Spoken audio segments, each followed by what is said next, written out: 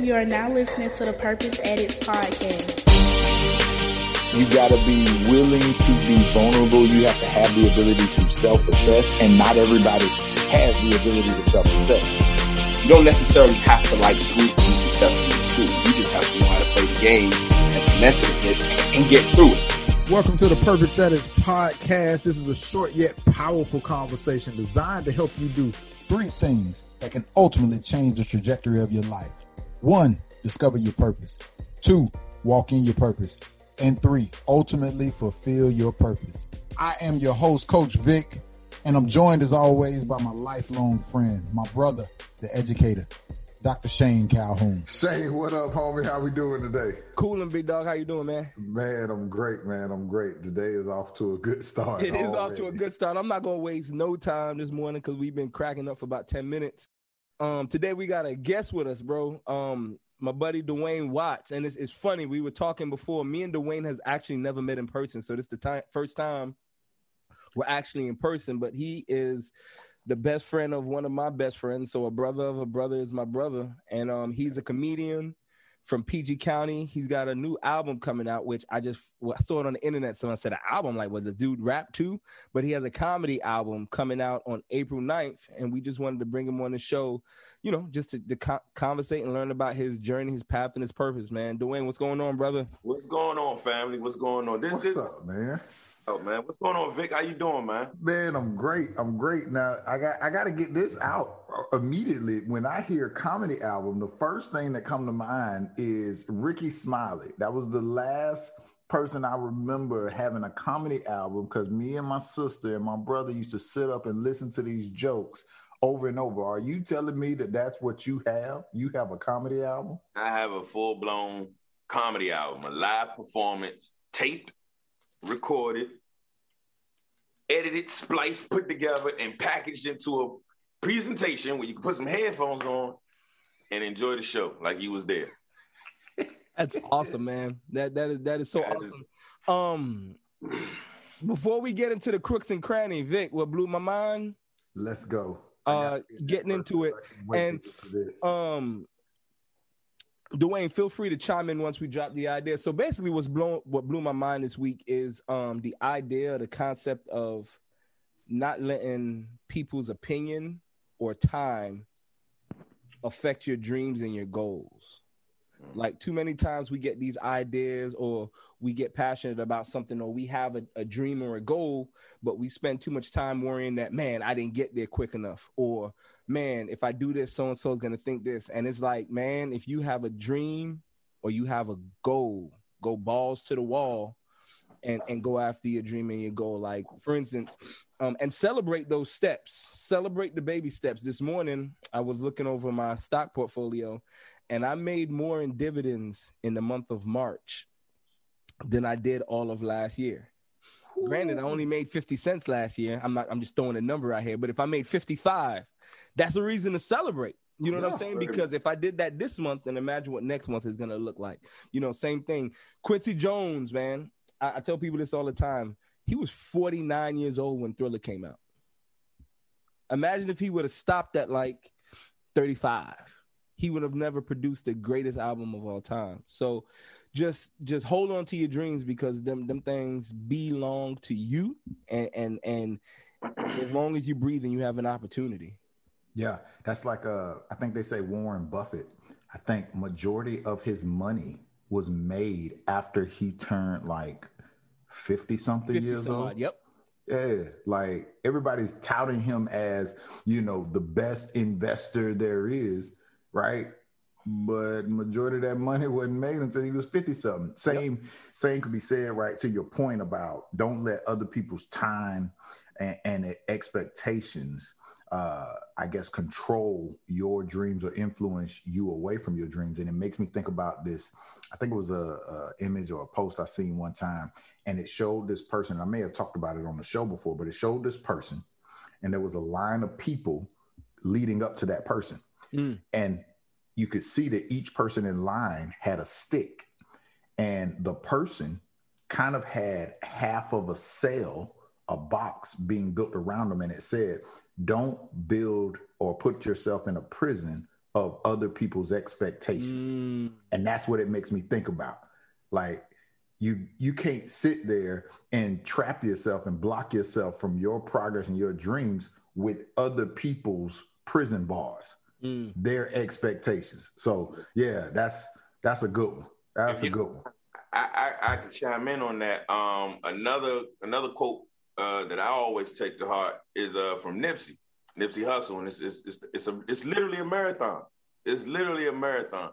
I know, at least with this journey, doing stand-up, there's been certain times I wanted to like quit. There was one time I actually just stopped.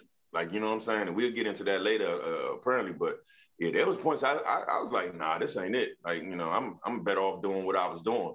Yeah. And I didn't. Thank God I didn't. You know what I'm saying? Because I guess every time you get to a breaking point and you're getting tested, people come into your life, and you just got to recognize what they're there for. Mm-hmm. And if you don't, then you'll miss the blessing and, you know, be stuck or still in the same spot. But if you do see it and you see the play and you act on it, these people that just came into your life can change your life. 100%. Like, yeah. And we're glad you didn't quit, man.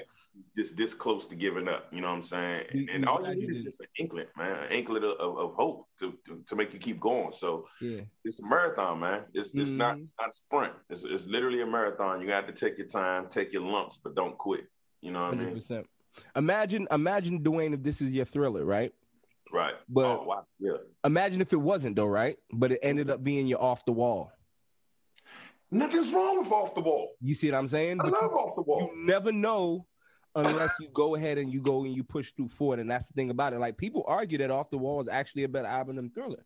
I'm in that argument. Yeah. I'm going to be very honest with you. I am so in that argument. Yeah. It is crazy. It is really crazy, man. Especially after I watched that documentary about Off the Wall. Mm-hmm.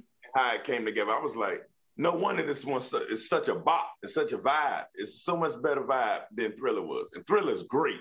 We all know that. Yeah, 100%. 100%. Off the Wall, the instrumentation and Off the Wall, how they just, the arrangement. You took, let's jump into your marathon. Like, you're taking a path that not many people take. You got to take comedians. I don't know. Well, I know a bunch of class clowns from back in the day, but I don't know that they made a profession out of it. Yeah. Well, some of them did. Some of them are locked up because of it. But take us back. Like, how did we get here? Dude, I sometimes I don't even know. Sometimes it kind of just fogs my mind from time to time to go like, wow, how did I get here? But I was talking to my uncle yesterday, as a matter of fact. He's one of the instruments that helped me get here. Of course, being a kid coming up, class clown and all that other type of stuff, everybody always tell you, man, you should do it. You should do stand-up. But I wasn't thinking like that at all. It was further from my mind. I think the first spark I ever had of that type of attention that I wanted from it was when I watched You So Crazy from Martin for the first time. I think I was like 11 or 12. And when he came out on stage, the camera was following him from behind his shoulder, so you could see what he saw. And long story short, when that curtain opened up and he walked out, everybody in the Lincoln Theater lost their mind. He ain't even said one word.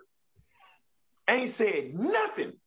But everybody saw him and lost it. Just, you know, back in that and I was like, I don't know what he about to do, but I want that. There it is. I swear. I said, I don't know what he about to do, but I want that. I want that love, bro. Like, it was just something about it. But again, just saw it, left it alone.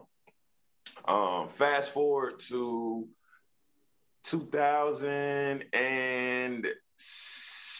2007, I was still living in Norfolk. I was already done with school for about 2 years. I was just living in that junk, working and, you know, about to reside as a Virginian.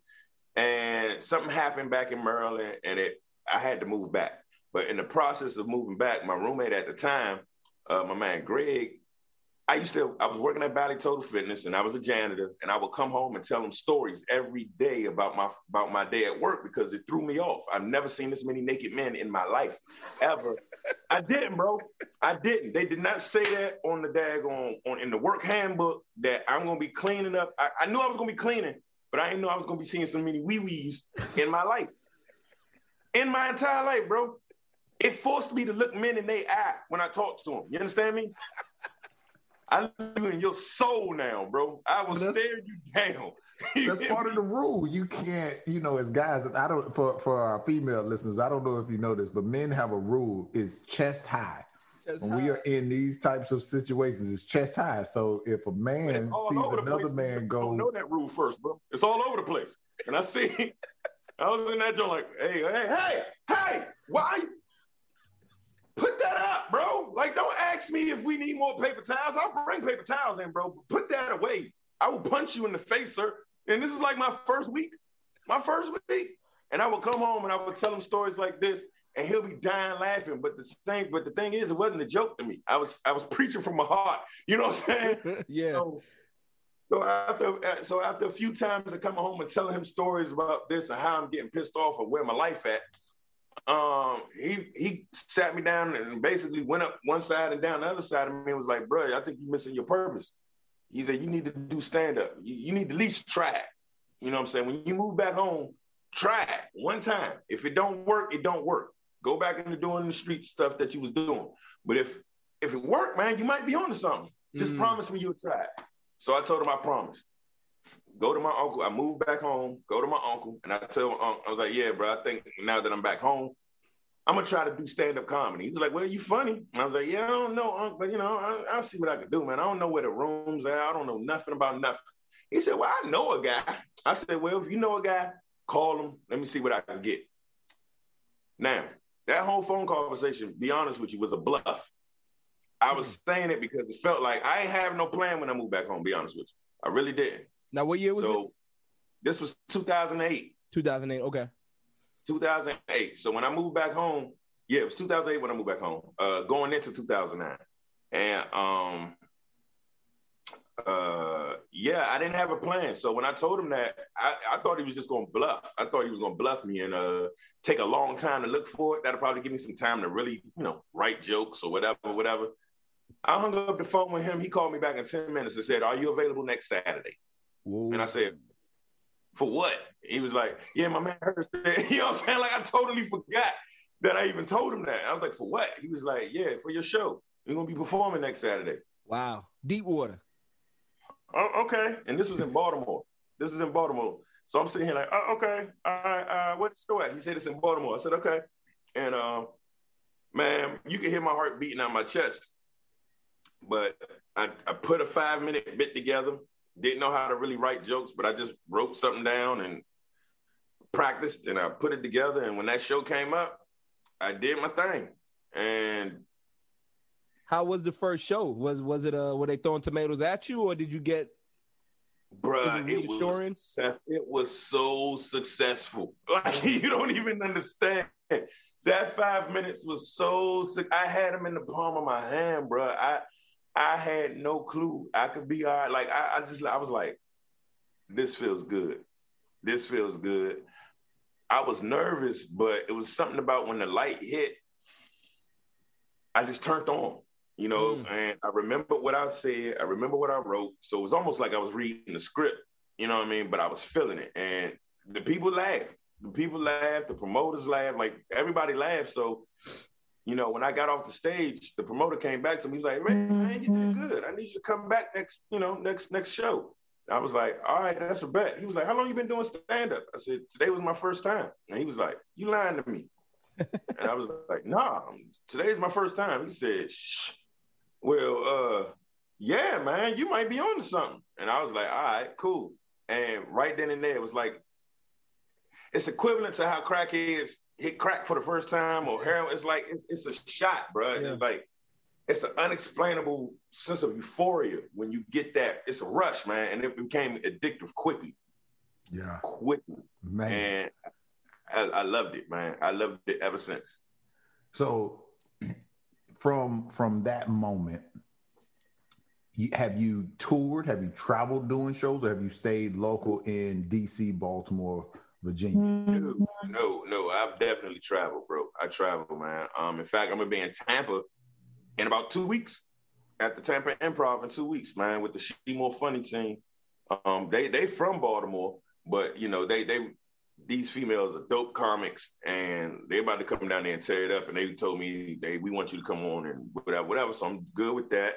I definitely done been on several tours up and down the East Coast, man, or the Chitlin circuit, and I'm still working my way out. To LA. I've done New York a few times, a lot of times actually, about 3, 4, 5 times for me. And let's see, I'm gonna be back in Pennsylvania in May, working on a New Orleans gig and some stuff out in Houston. So talk about how you refine the craft of comedy. How do you get better? Because you said in the beginning, your very first one, you didn't even know how to write a joke. I studied, bro. I went all the way in. The first thing I got that same uncle put me onto was he got me a book called The Art of Comedy Writing. I read that front to back. Then another book I ordered was called The Comedy Bible by Judy Carter. And that's literally a comedy Bible. It's a Bible that everybody who attempts to do anything in comedy should read.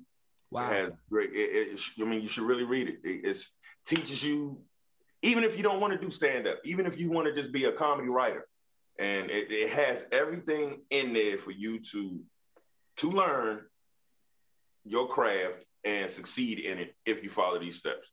You know what I'm saying? They don't write your jokes for you, but they teach you about the setup and the punchline and tags and everything else that goes with it, and the lingo. And in my original version, they had comedy clubs in the back that did open mics and, you know, the phone numbers to them so you can book yourself and call in and all that other type of stuff, man. So it's a great tool. I got a couple of other books, the Comic Toolbox, man. I got all that. I still read these things, and I read them back and forth. And another thing I do is I watch a lot of stand-up comedy, a lot of it. I'm a fan first. Who's your favorite comic? I don't have one. Okay. Give me like 2 or 3. People ask me that too, man. It's like I don't have one because my palette is versatile, man. I mean, of course you got your standards, you got your Chappelle's, Eddie Murphy, so on and so forth. But then, you know, I got a lot of unknown dudes that's fire to me that y'all haven't heard of yet, or some that is surprising, like, you know what I'm saying, Louis C.K., George Carlin, Tom Segura. Like it's a lot of mix with me, man. Everybody just think I like black comics or something. Like, nah, I like everybody, bro. Yeah. Everybody. If you can make me laugh, I'm with it. Point blank. So as you think about style, like you know, there are some comedians who talk about their personal life. There are some comedians who, you know, they actually just have punchlines. They tell a joke, have a punchline. Do you have a style? I believe in telling my truth. I think that everybody that I do tend to gravitate to in stand-up, all in some way, shape, or form, tell me their truth. And I like the art of storytelling. So I storytell. I am a storyteller in a sense. And like I said, I like telling my truth.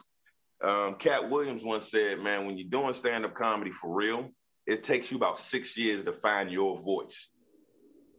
It's going to take you about 6 years to find your voice, because when you first come out, you're definitely going to sound like who the hottest person that's successful right now, because that's technically the goal you want to get to. So when I started, it was Cat Williams, it was Mike Epps, and it was Kevin Hart that was pretty much jockeying for that title for like the next 3 years. In my first year as a stand-up, for like them 3 years, it was Cat, then it was Mike, and then Kevin took it and ran with it. You know what I mean? But so my style in the beginning did definitely sound like some of theirs, you know what I'm saying? Because that's what was kicking, you know what I'm saying? Right. But as time go on, and like I said, you do take the craft serious, you end up figuring everything out and getting comfortable. And I think the key to it is just getting comfortable. Getting comfortable on stage and being vulnerable enough to talk your smack and not worry about the consequences behind it. Just worry about it later. You know what I mean? And I believe once you do achieve that, then you surface. And once you surface and you start really being yourself on stage, everybody can relate to it. No matter whether they live in that lifestyle or not, there's going to be something relatable, because you'll be able to, you know, express it to where everybody can feel involved. It's almost like talking to y'all in my living room right now. Yeah. You know what I'm saying? we all comfortable. We just rapping and we hearing each other out. That's the whole point. The way I feel right now is how I feel on stage every other time now. So, yeah. Have you ever had a clunker? Hell yeah. Hell yes, sir. That's one of the things that damn near made me quit, bro.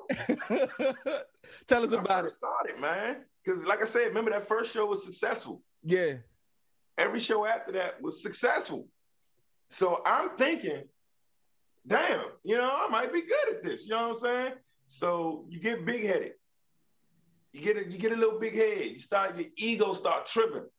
And you don't got nobody in the comedy community. Because and when I first started, I didn't have anybody I could lean on, no mentors or none of that. So I was just out here. You know what I'm saying? So, I'm out, man. I had like maybe about my first 5 shows was successful. So I'm now on the 6th show, I'm like, man, I'm about to just breeze through this joint. I ain't even tripping. You know what I mean? Whatever. Didn't work out. The one thing I learned, every audience ain't the same, bro. Huh. Whatever worked last month might not work this month, bro. Yeah. What's the differences with the audience? Say it again? Like, what is the differences with the audience? Like, something you can pick up on that you can share that's tangible? Well, right now what I've learned is just basically the lesson from that was learning how to read a room. That was the lesson I got from this clunker. Learn how to read a room and be able to have enough stuff in your pocket to where you can adapt. So if you read the room and you got these jokes that pretty much cater to your age group, but you at an old folks home performing, I don't think it's going to work. You know what I'm saying?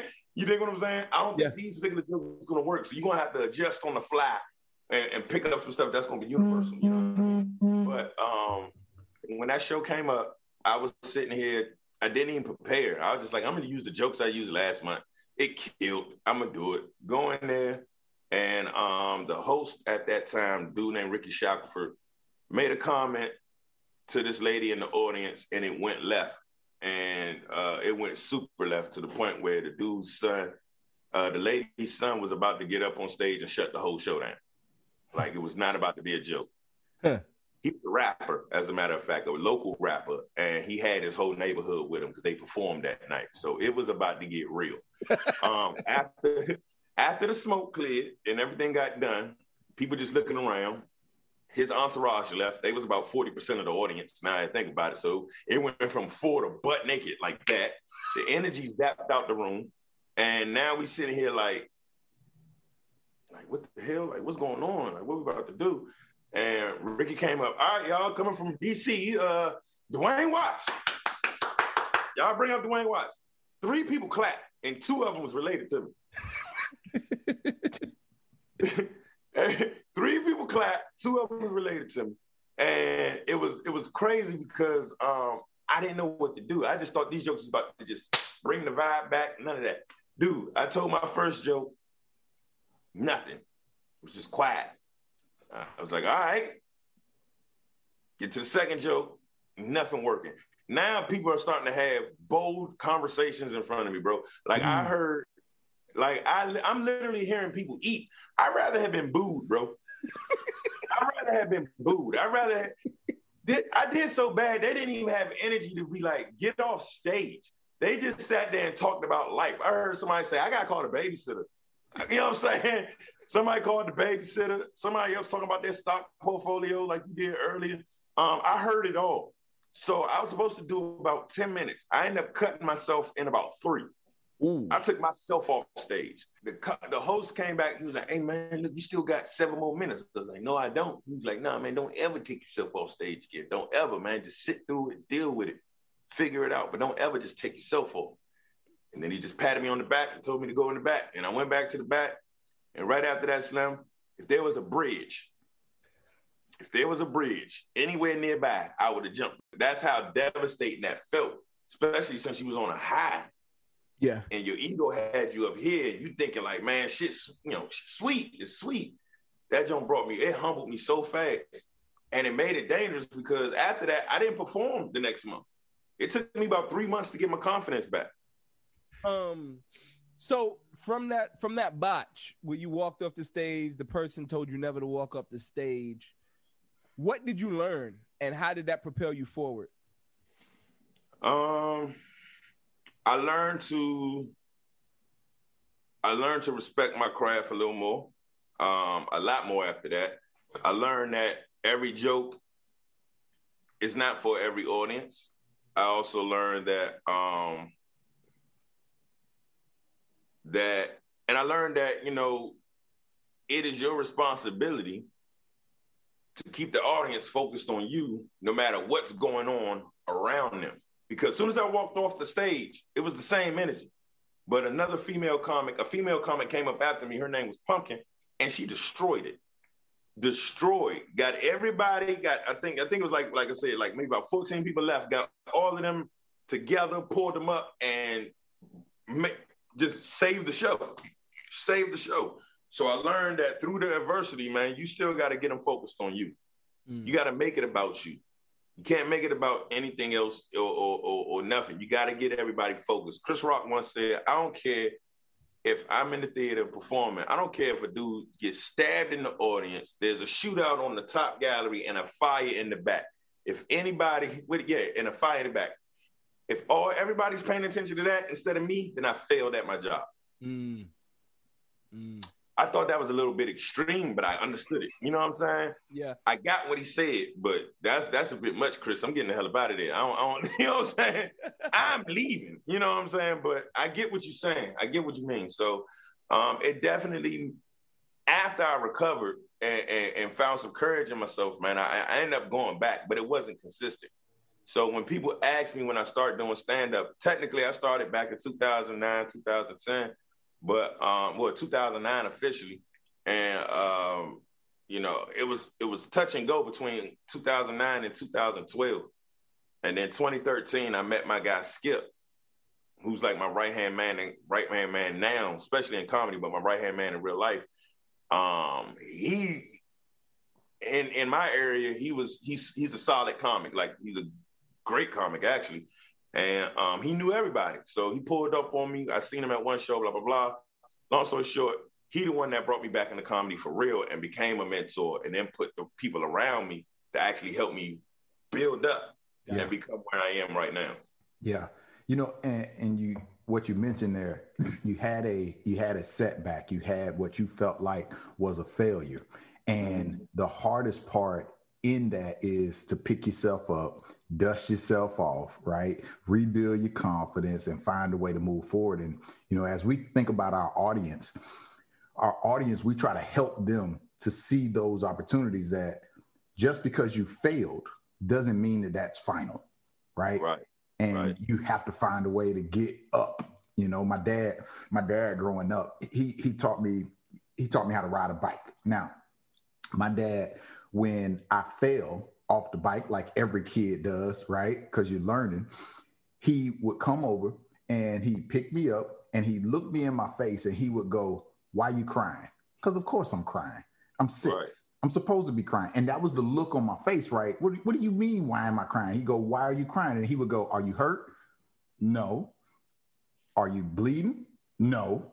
"Then why are you crying?" And he tells the story. He tells me immediately he saw in my face like, yeah, why am I crying? And I don't think enough people have, one, those moments with themselves where they stop and ask, why am I crying in this moment of hurt?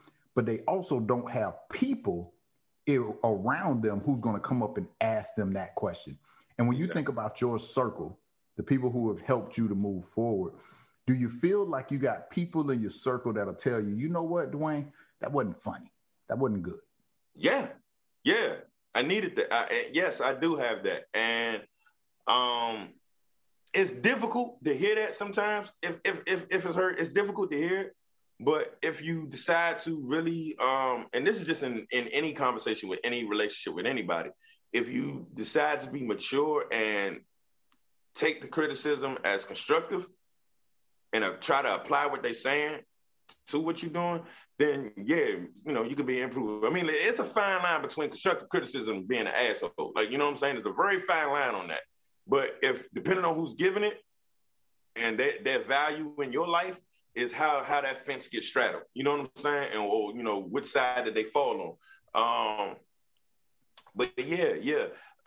It definitely helps me when they tell me that, because I don't get mad no more. I go, well, let's see where we fix that, because they don't just say, hey, that sucks. They go, hey, that's funny, but you know what I'm saying? Mm-hmm. What if you use this, or what if this was there, or maybe nah, bro, you doing too much. Like, you're doing too much. Take that out or trim some of that. Like, you got to start getting to the point. Everybody ain't here for these long-winded stories. Like, you got to chop these joints up. So that type of criticism, I can take all day. I can take that all day. Criticism with a solution.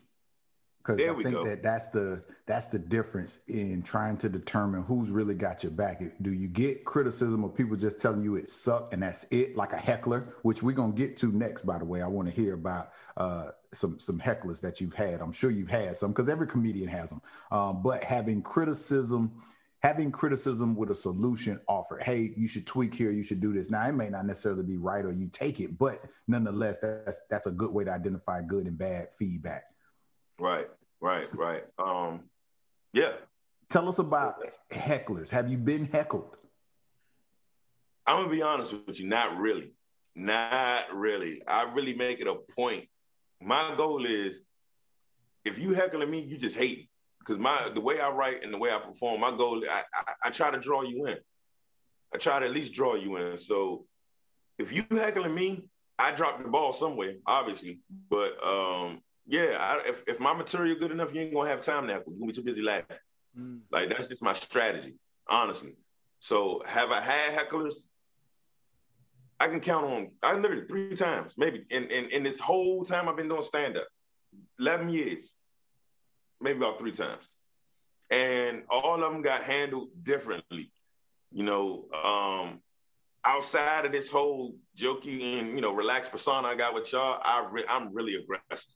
Like, you know what I'm saying? Like, I am really, really aggressive. Yeah, I try to keep it tucked in. I do a real good job at it, but mentality is still very fiery in me. You know what I mean? I just do a really, really, really great job of keeping it contained. Yeah, I can imagine beating 6'2" kind of helps with the hecklers as well. No, none of that. Because the 5'7", it be the 5'7" ones with the biggest heart. Like, you know what I'm saying? Them 5'7" Jones be like, what? Like, you know what I mean? So that ain't got nothing to do with it, man. It's just got nothing to do with it. But I keep it tucked in. So when the first heckler happened, like, I forgot I was on stage. Like, you know what I'm saying? Like, Mike almost went off through the show. I was about to forget. I was ready to fight Slim. You understand me? I was ready to give him his business because he interrupted. I only got 5 minutes. Only got 5 minutes, yeah. That's like being with your old lady, knowing what your time is, and then the kids come in and mess it up right in there. Like, bro, I only had 5 minutes, bro. Only had 5 minutes with your mother, and you're gonna come in here and ask for some juice? Die! Go fall down some steps. Like, you understand what I mean? Just, it's ruined now. You know what I mean? Only got 5 minutes with your mother. We got 5 minutes with her, yeah. But anyway, yeah, that was then. And then later, I don't know what y'all call it, roasting on y'all, and I can roast like nobody's business too. So then when I dealt with a heckler, I put the spotlight on them and I give them what they want. You know what I'm saying? If they want to roast, okay, fine. Let's make you a part of the show. And then we'll start going back and forth. You know what I'm saying? But then that takes away the energy. That does a lot, man. So yeah, with hecklers now, if they start heckling, I'll ignore it for a second just to see if it's just him or am I losing everybody? And when I realize it's just them, I can either give it some attention or I can be like, security, man, I'm trying, like, yeah, you know what I'm saying? Like, I would tell on you in a heartbeat. So it's like, you know what I mean? I would tell. Are you saying you're a snitch? I will put you out the show, bro. I will. Because everybody paid money. I think that, and that's another mentality I tell other comics. When you get nervous, don't get nervous, bro. Everybody rooting for you. They paid to see you do good. So remember that. Yeah. So my mindset is like, bro, they paid money to come in this joint, bro. Like, I'm not about to stop what I'm doing. Everybody else is laughing except you. That's your problem. Yeah, that's not mine. You, man. Yeah. Something wrong with you. So yeah, I deal with them. I deal with them how they come, but I honestly don't really have that many hecklers, man. I'm grateful for that. I'm not saying that's not an ego thing at all, man. That's just paying attention to detail, reading your audience, and being funny. You know what I mean? Just being genuinely funny, man. Drawing them in and letting it work. What advice would you give to somebody who is been sitting around? They are funny in their respective circles. They've considered comedy and going that route, but they're not sure if, one, they can make a career out of it, two, if they should take that leap. Like, what would you tell that new, young, possibly aspiring comic in terms of advice? I tell them what I tell them now, because I do get those inquiries all the time. It ain't for everybody. It's not for everybody. There's levels to being funny. There's being neighborhood funny. That's being funny around people you're so close to and so close with that you can be yourself. That, yeah, you funny as hell to them because you relaxed. You know them. They don't judge you. You know what I'm saying? Whatever. And then there's all around funny, making complete strangers laugh because you still that same person all the way around. You know what I mean? It's levels to that. And some people aren't everybody funny. Some people are just funny to the people in their neighborhood. And you got to be able to try to decipher which funny you are. And then I tell them another thing, if you're in it for a career, don't do it. That's another reason. Don't do it. Don't do it to make money because you're going to lose yourself in it. You're going to lose yourself in it quick. You really got to have a passion for this, bro, because it's not going to go your way. It's not going to go everybody's way, period. So are you saying comedy, you say it's not a career. Are you saying comedy has to be treated more like a hobby? No, not hobby. It has to be treated with a passion. Like, you really have to have a passion for this because it's not going to go your way all the time. And you have to be ready to deal with that when it comes. You have to be ready to deal with that adversity. You have to be ready that everybody might not like you. You know?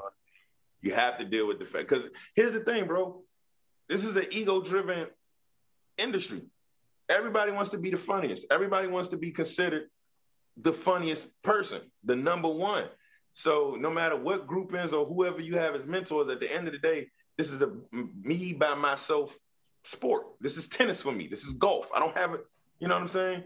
I'm the one out here performing. I don't have to rely on 4 other people to make sure I get the points and stuff like that. It's not that at all. I'm in this joint by myself, and hopefully the advice of my team that I have around me put everything in motion for me to succeed better. But other than that, everything's all on me. So you got to be ready for that, man. You got to literally have the mental capacity to deal with the BS that comes with this. So you got to, and it has to be a passion, because if you look at it as a career and your shit don't move, then you're going to go elsewhere. That's dope. Quick, man. That's dope. So, speaking of adversity, how did the panorama affect you over the last year? Ooh, panorama. Pandemic. No, we could have stayed with the panorama. This guy, panorama, yeah. No, it messed me up, bro, because here's the thing. Like the panorama, the pandemic, Shane, the pandemic, the pandemic happened at a point in my life where everything went upside down, bro. Yeah. Everything. Like, you know, I was married and all that. And everything shifted. So in the middle of this life-changing transition, you got the world shutting down. The only thing that was keeping me going at the time technically was comedy. You know what I'm saying?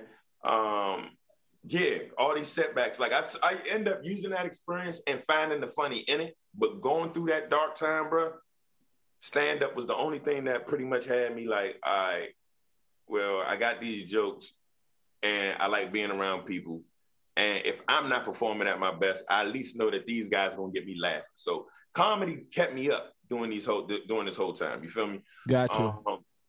So when 2020 originally happened, dude, by this time I got a buzz and I'm getting booked left and right. Do you understand me? My calendar was literally filled from February till June. Dang it.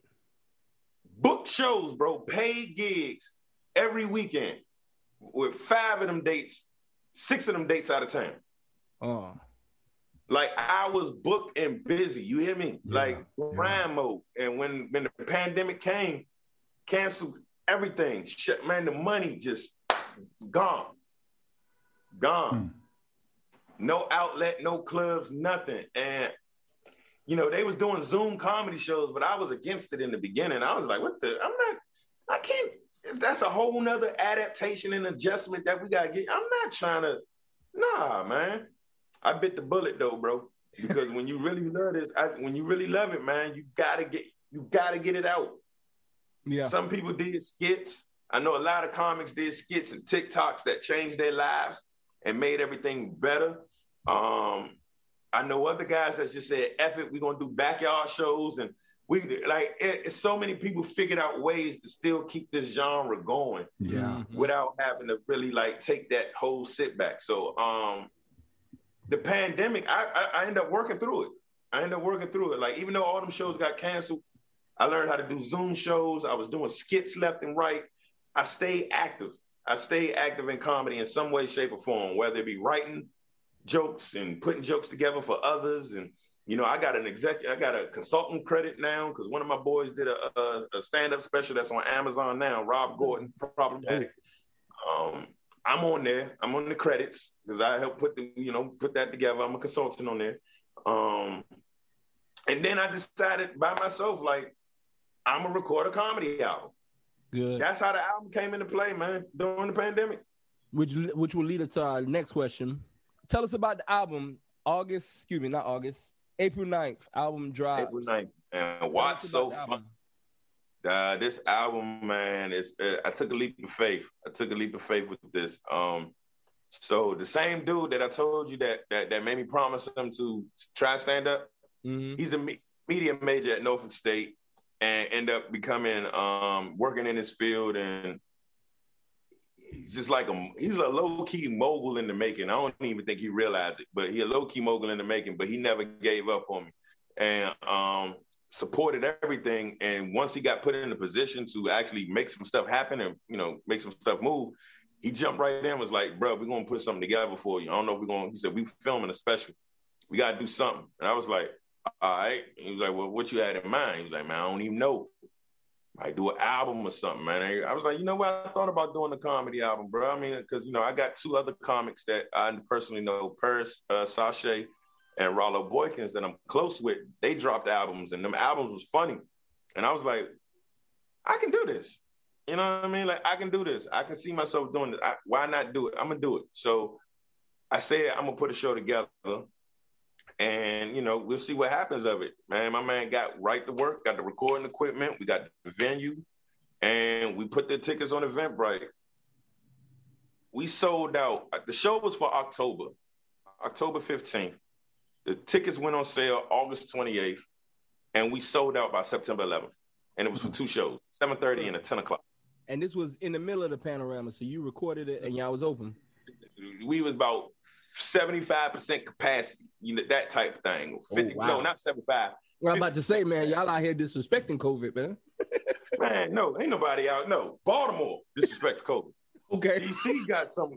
DC put some spec on that name, so it was a lot of that you couldn't. And Maryland is over here teeter-tottering, so I'm in the teeter-tottering part of it. You know what I'm saying? So it was like for the show to only be able to have maybe about 50 people in attendance on each one.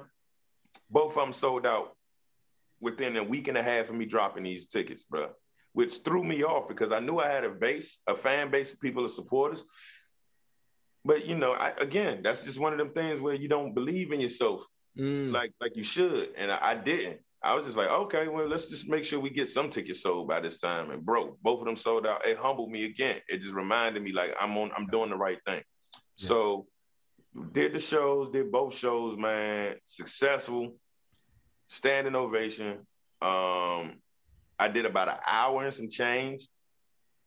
And it was consistently funny. It wasn't no spots in the junk. To me, it wasn't no spots in there where it was dead air, dead silence, and nobody got it, or none of that, bro. Like when y'all hear it, when y'all hear it, you'll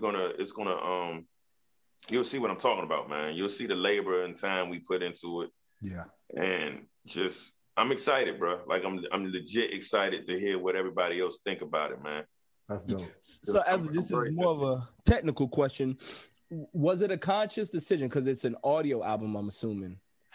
Yeah, it was a conscious decision for two reasons. Because it's definitely an audio album. There's no visuals involved at all. It's all audio. Okay. It was a challenge for me, but it made me better in so many ways because it challenged the way I write my material and how I deliver it, and make sure that I paint this picture as vivid as my favorite rappers do. That's dope. You know what I'm saying? That even the physical, you could see it. Yeah. You know what I mean? Even with the physical reactions or whatever else I did on it, if I tell the story correctly and do it right, you should see what you have to visualize what we do. You should be able to visualize it a lot more, man. And going through that process of editing the album, putting it together, and like it's very tedious. I don't like it. I don't like it at all. But once you hear it after, because now that it's been mastered and everything, it's so, oh my God. I was just like, wow, this is actually funny. And I don't like hearing myself. I don't. But this was actually funny. Yeah. That is dope. Yeah, so I can't wait, man. I can't wait for y'all to hear it. I can't wait, man, because there's so much growth on there. And I'm being very vulnerable on there, man. Like a lot of that stuff might be exactly like the jokes I tell, man, is really my life, just exaggerated to the 10th power. But there's a lot of truth based in a lot of stuff I'm saying on there, man. A lot of true stories, man. What platforms will it be on? Every streaming platform, man. Spotify, like I said, all them buzzes that y'all were hearing earlier, bro, those were emails, man, from Spotify and other spots letting me know when it's going to drop, when the pre-sale is going to drop and all that other type of stuff. But it'll be on Spotify, iTunes, Google Play, Amazon, Tidal. Did I say Tidal? Pandora. Yeah, Pandora, working on Pandora. And yeah, man, every streaming platform, period. It's going to be on every platform, man. That's so dope, man. I like I said, I honestly can't wait. And I'm going to print out some vinyls. Really? I'm going to print up some vinyls, That's man. old school. Yeah, I'm going to print up some vinyls, get the cover, and I'm going to give a few away to certain family members. And like I'm going to get one frame for my mother, you know what I'm saying, father, and all them type of folks. And then the rest of them, man, I'll sell them as a collector's item. Y'all can do what you want with them. But all of them will be autographed and everything else. But, you know what I'm saying? I'm working on having that's a dope idea. Like Martin Luther King, I believe, like won a Grammy in like 1964. Yeah. And I want to win one too at some point. Yeah. You know what I mean? Like I really, and even, with comedy, man, it's a lot of people still putting out comedy albums, man. Tiffany Haddish just won a Grammy. You know what I mean? Yeah. And it's just like, wow, you know what I mean? Like, just keep pushing, bro. You know what I mean? So I'm working on that. Once this junk drop, right now I'm working on my next special. That's when it's going to be a visual, but I still want to be in a better position. So when I do drop that thing, it'll be the anticipation. You know what I'm saying? Will be very, very high for everybody else, not me. I'm gonna be fine with it, but I want the world to know what's going on. My goal is to have the #1 comedy album for at least a day. I don't care. You know what I mean? So and it's possible. And if you get it for a day, you'll probably have it for a week because it goes charts for a week. So that's dope. The Martin Luther King album, it was actually in 1971 for his Vietnam speech, opposing Vietnam when he won the Grammy. Wow. But yeah, man, that's dope, bro. When I saw it, as I said, it was like album. But then when I like really thought about it, I was like, yo, that's a dope idea because I don't know many people. I'm not in that world, but I don't know many people that's doing audio albums right now. Everybody goes straight to film. And I would see that it would present a challenge because I'm imagining with comedy, your whole body's telling the joke.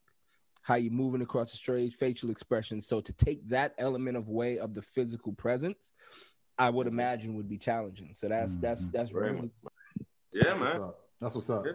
Dwayne, tell the people where they can find you.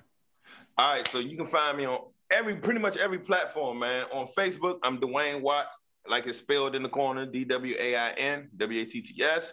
On Instagram, @WattsComedy. All right, @WattsComedy. My followers are starting to really go up, and it's all organic, man. It's all organic. Literally, somebody just hit me right now, asked me about the pre-sale with the album. This is crazy. And on Twitter, Laugh a Lot Watts. Laugh a Lot Watts, man. But mainly, like I said, Instagram is where I normally be at. And Instagram and Facebook is where I normally reside. I got to work on my Twitter, but it's like I follow too many nasty people. I can't even open my Twitter in public. So, not even a joke. But it's not even a joke. I'm not even making it up. Yeah, that's where you can find me at. Waiting on the pre-sale right now, but if everything goes according to within the next 30 minutes, man, the pre-sale for my album, you can get it on iTunes, Spotify, Amazon, and Google Play. $4.99. Support. Let me know what y'all feel. But April 9th is going to be the official drop date, and it'll be streaming on all platforms. Watts So Funny, Dwayne Watts live at the Cut Bar and Restaurant in Waldorf, man. Like, please. Support your boy, man. Let me know what y'all think, man. I'm here for all the criticism and all the love, man. So talk to me. That's what's up, man. We definitely appreciate you coming on the show. Thank you. Appreciate y'all having me, your man. Story, man, is definitely inspiring, regardless of the lane that you in. We close out every show. We share one of our favorite quotes, and I wasn't sure if this one was gonna land, but I think it is. The quote says, "Don't be afraid of being different. Be afraid of being the same as everyone else." Ooh. Don't be afraid of being different. Be afraid of being the same as everyone else. And after this episode, absolutely, I think is most relevant. So to our audience, man, we appreciate you rocking with us. Thank you. If you haven't already, like, subscribe, share the show, tell 2 friends, give us some feedback. You can find us at Purpose Addicts on social media. You can email us purposeaddict02@gmail.com. If you have some good feedback, shoot it to us. If you got some criticism, keep it to yourself. As always, live life on purpose. We out.